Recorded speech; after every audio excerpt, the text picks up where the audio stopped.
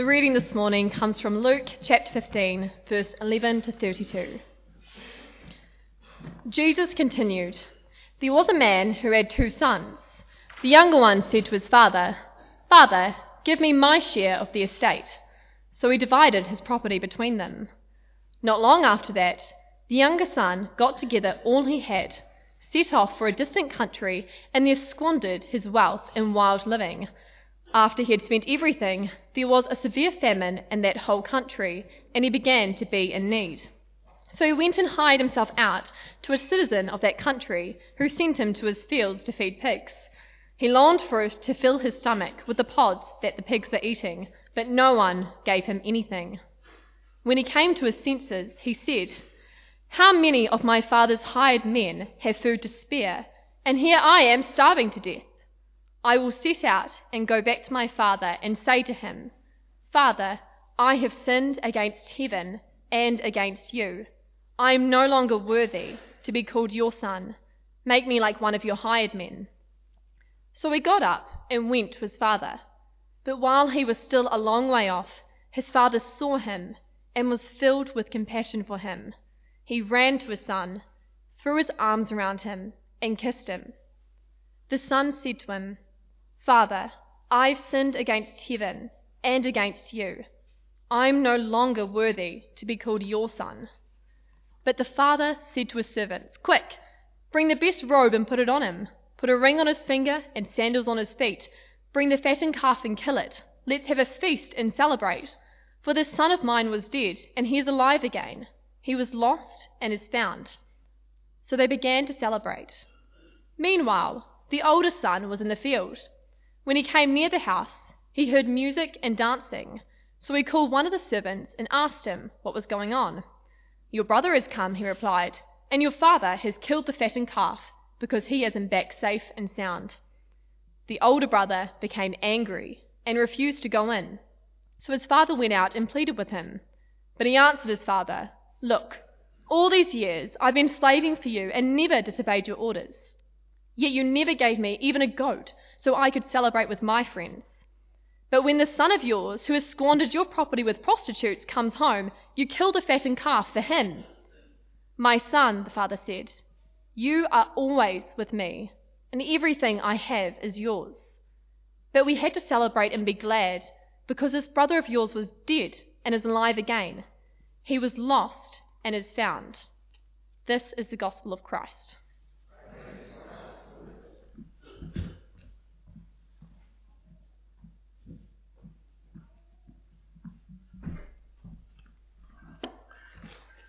Well, a very good morning to you folks. Can you hear me? Is that microphone working? I have to make sure it's working because for the last week my wife has been deaf in one ear. So I'm thinking of getting one of those big trumpets that you sort of stick out here. Can you hear me, dear? Good. Oh, pardon. Well, it's great to be with you, and if you're a visitor here, a very warm welcome to you. My name is Wally Bean. I'm a member of this church and have been for, flipping heck, must be 3 months or something, or whatever. But it's great to be with you. And I popped into to see the young people on Thursday, I think it was, and it was great. When I went in with my earplugs, obviously. You have to, when you go into somewhere like that, please take my advice.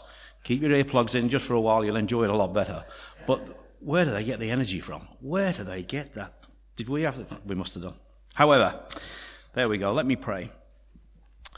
May the words of my lips and the thoughts and meditations of all our hearts be acceptable in your sight, O Lord God, our Creator and Redeemer. Amen. I don't know if you've ever dealt with teenagers.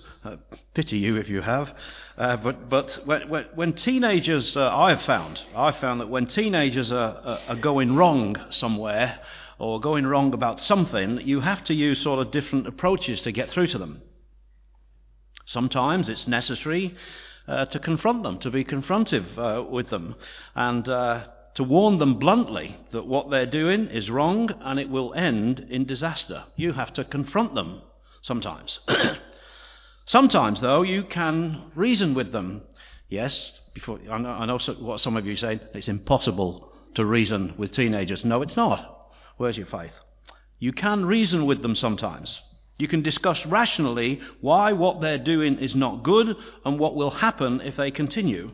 Both approaches are appropriate at different times when dealing with youngsters. Well, in one sense, God does that with us.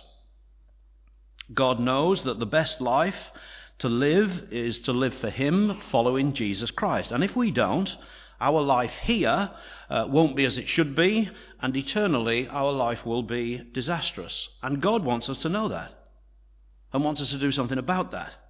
But mostly, we won't listen. We don't want to live for God. In our hearts, we don't. And so at times, God will confront us. He will warn us through some circumstance in life or some event in our lives, whether it's a tragedy or some illness or whatever it is. He will confront us and make us think about that. But sometimes He'll reason with us, sort of intellectually reason with us. He'll get us to think about what life is about, why we've been given life, the purpose of life. Why am I here on this earth? What is it about? And why it's best for us to follow Him in life. For example, the Old Testament wasn't all fire and brimstone. It wasn't all warnings, don't do this or you won't do that. It wasn't. God often reasoned with Israel.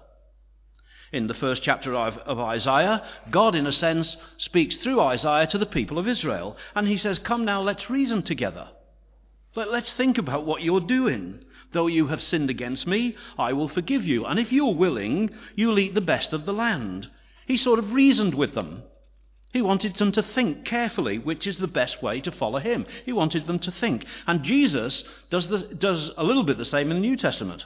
Sometimes He warns people very bluntly, and He speaks very bluntly.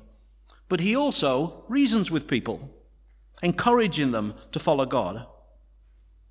And the story you heard from Luke chapter 15 is one of those times. Jesus tells a parable. A parable is a story, but with a deeper spiritual meaning. He tells a parable about a man who had 2 sons, and the youngest leaves his father, and it's this youngest son that I want to focus on. There's a little bit more at the end, but I want to focus on this young son particularly this morning. Now, it's obvious in the parable that the father represents God. That's absolutely obvious. And the son is us, every person who is away from God. And there are 4 movements in this parable. Let me go through them quickly. Firstly, the son's departure from the father. This youngest son was unhappy at home, and he wanted his so-called freedom. He wanted something that would make him happy in life. But to leave, he needs money. And so he asks his father for his share of the estate. And in Jewish custom, that would normally happen when his father died. But he wants it now. And so his father divided the property and gave him his share. Now notice the son's attitude. He doesn't ask, he demands. There's no consideration that he's upsetting the family. There's no consideration of the upheaval of selling half the estate, or dad having to borrow money, let's say. There's no consideration for anything else except himself. And there's no thank you. It's not seen as a privilege. It's not seen as a gift from loving parents. In fact, there's a tone, when you read it properly, there's a tone of resentment in this young man. There's a tone of arrogance even. It's mine. I'm entitled to it. And so he gets the money and he leaves. And notice verse 13, he goes far away. He goes to a distant country which is far away because he intends doing things that his father wouldn't approve of. And he doesn't want his father to see. It's very up to date, really, isn't it? Young people today, not all young people, but many young people today often leave home, perhaps go to university or go flatting or even go overseas. And some go as far away as possible from their parents to do things that their parents wouldn't approve of. They think it's to be free. They're free of them so they can do what they like. Well, this was this young man. But Jesus wants us to see the deeper picture, that the son in this parable is all people. It is you, it is me, walking away from God. God gives us life, as this father gave his son life. He also gave his son a great inheritance. God gives us a great inheritance, which is life with him in eternity. But like the son in the parable, we want to live how we want to live, without God, enjoying what he's given us, but ignoring him in life. And so we too walk away from God, doing what we want to do, and believing that that will make us happy. But ultimately, it doesn't, just as this young man found out.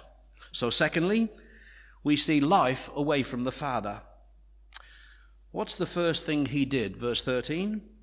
He squandered all his money on wild living. Now don't picture wild living as just sort of drunkenness and immorality. It includes that. Verse 30, you can see it includes that. But wild living is any life that's not built on God. The word squandered here means wasted. And a life not lived for God is a wasted life. A person may have lots of stuff, they may have a nice home, they may have a good career, they may do many good things in life, and people may think well of them, all of which are good things, nothing wrong with those things. But if God is not involved in that person's life, ultimately, it is a wasted life. The Father gave an inheritance to this Son. Likewise, God gives us gifts and talents to be used, loving and serving him and serving others for him. But if I use my life and my talents, leaving God out of these things, in the grand picture of things, my life is wasted. Doesn't matter what I do. And that's a very good question to ask ourselves. Am I wasting my life? It's a good question to ask all the way through our lives. Well, then what happened? Verse 14. After he'd spent everything, a famine came to the land, and he began to see his need. So he got a job, and he got a job feeding pigs. Don't miss the significance here. To Jews, pigs were unclean. So cleaning pigsties and probably eating pig swill is what's intended here, was the pits for this young man. He couldn't go any lower in life.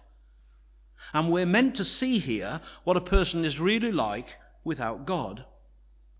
We were created to be in a relationship with God. And if we're not in a relationship with God, we are never truly satisfied. I can speak from experience on that. We're never truly satisfied. We're always searching for something more in life, never totally fulfilled. Well, there's always a sort of satisfaction which is temporary or a novelty, as people chase all kinds of stuff in life, but it doesn't last. Getting drunk and sleeping around doesn't satisfy forever. The new house, the new car loses its novelty, and we want something better. We want something more. Fitness freaks, health, yoga. Health does make us feel good. Being healthy makes us feel good. But that too will ultimately not satisfy. St. Augustine said, "The human heart is restless, O God, until it finds its rest in you." That is so true. It doesn't matter what one gets in life. It doesn't matter what one achieves in life. Eventually, there's always something missing. We hear people say often, when they think about things, they say, there must be something more to life. Of course there is. But they always say it. They have lots of things, of course, but there's always something missing. This hole in life which can never be filled, well, that's God. It's very simple, it's God. This son was at rock bottom, life away from his father, so-called freedom had promised so much, but it didn't deliver. And that's true today.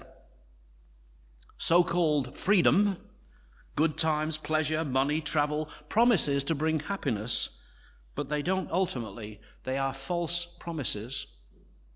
It's like drinking seawater. You get thirsty again. They are false promises. I spoke to a woman some time ago. We were in a conversation, and she told me she'd been in this very position. She thought that freedom, doing what she liked, having more money, travelling where she wanted to, more stuff, ignoring God in life, would bring happiness. But she told me that it didn't. And I thank God she did something. She did what this young man did. And that's the third thing. His realization and going back to the Father. I love verse 17. I love it. When he came back to his senses. When he came back to his senses. There was no Damascus Road experience. There was no blinding light. There was no choirs of angels. There was no sort of God speaking in the sky. He came to his senses. He started thinking straight. I must be stupid. I must be absolutely stupid. I'm here starving. My father's servants are better off than me. How dumb I am. How stupid. I'm going to go back to my father. I'm going to tell him I'm sorry, that I've wronged him. I'm no longer worthy to be called his son. And I'm going to ask him to take me back as anything. Doesn't matter. And that's the beginning of coming back to God. Come to your senses. And what Jesus means is, think. Think rationally about God, about life, about eternity. We are on this earth for a very short time. Eternity is forever. Logically, what's more important? What's more important logically? A blink of an eyelid in time and eternity. And rationally, what is going to bring real happiness in your life? What's going to bring true fulfillment? Chasing the stuff all your life? Chasing everything that is advertised on television, or what's going to make us happy, or whatever it is, and the anxiety and the stress and the frustration that brings? What's going to make you happy? Is it going to be that, or is it living for God, who, although you go through difficulties in life, and although you go through trials in life, God is always with you?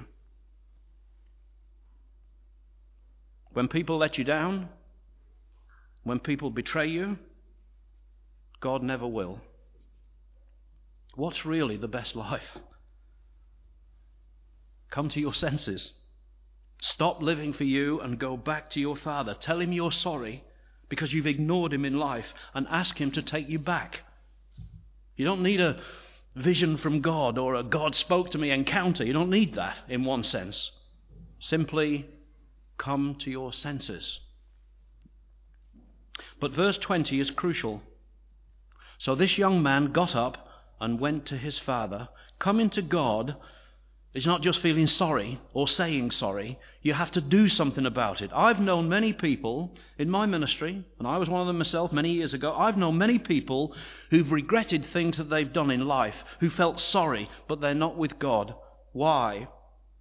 Because all they did was feel sorry. And very soon they forgot about God again and got on with living themselves. They went back to living without God again. They didn't change their lives and now live for God. Feeling remorseful or guilty isn't turning back to God. It's realizing that you have wronged God and ignored him all of your life. And we need to go to God and confess that, and then through Christ begin to live for him, change our lives, turning to God. That's what it is. It's nothing less. It's changing your life from what it was before, doing what you wanted to do, to now doing and being and believing and living what God wants us to do. That's turning to God, nothing less. And so fourthly, very quickly, the son goes home. How is this son received? How will God receive somebody who comes to him? Well, look at verse 20. While he was still a long way off, his father saw him. What does that say? It says that the father had been looking and waiting and longing for this son every day since he left. He'd been hurting and longing for this son to come home. Let me ask a question.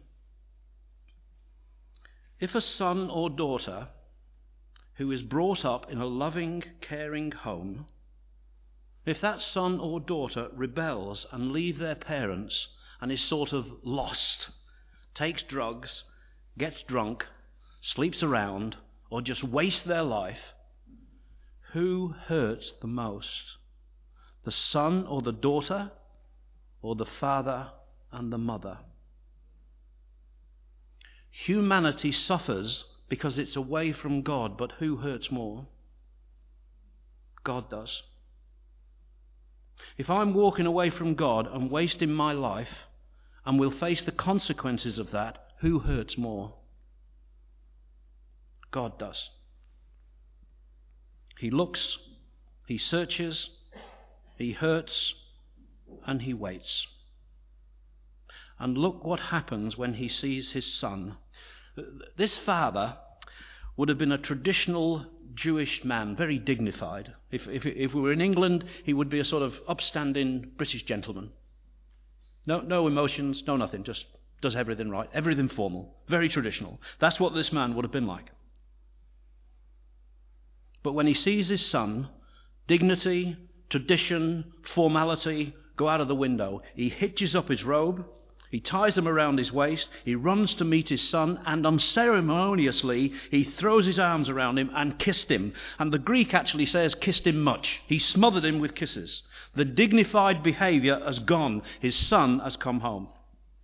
And as a father, I can imagine the tears in the eyes of this father as his son says to him, "Father, I have sinned against God and I have sinned against you. I am no longer worthy to be your son."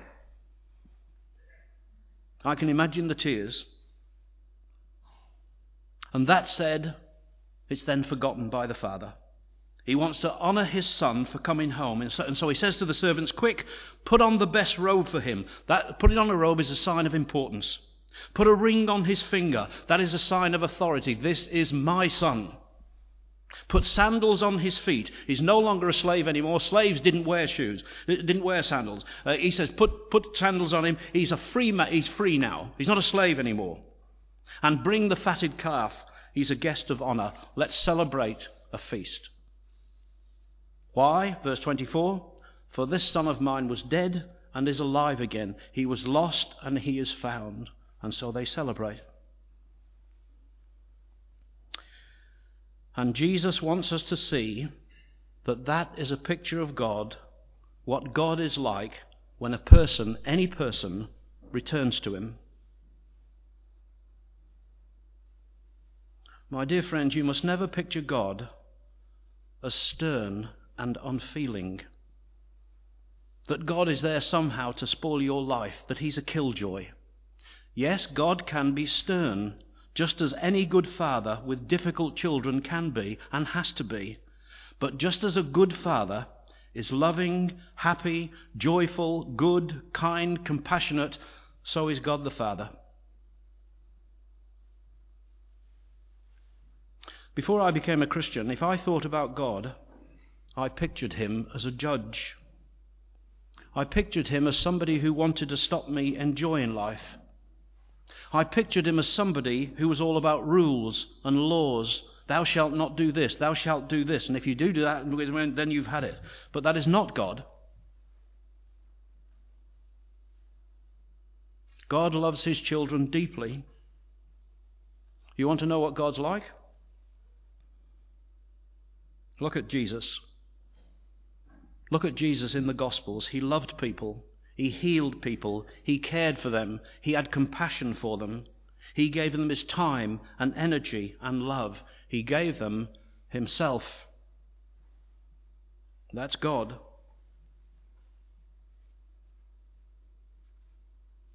So where are you this morning?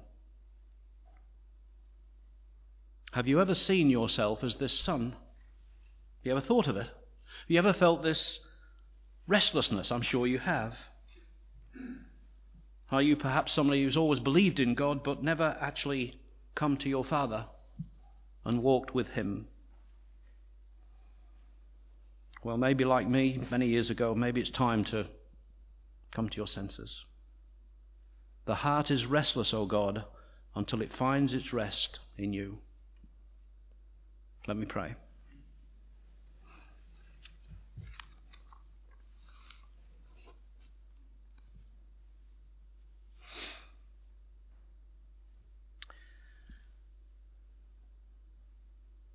Oh, loving Heavenly Father, we thank you that you never leave us, that you're always there. We thank you for the gift of life which you have given us. And we pray, Heavenly Father, that we would be like this son. If we stray, we pray that we would come back to our Father always. Help us not to, we pray, Father. There may be some people here this morning who have been going through questions about God, about life. I pray that you would help them to see you, Father, we pray. And we pray, Lord, that all of us would be the same as this son, that we would come and love you and confess what we've done and walk with you again and again and again. In our Lord's name we pray. Amen.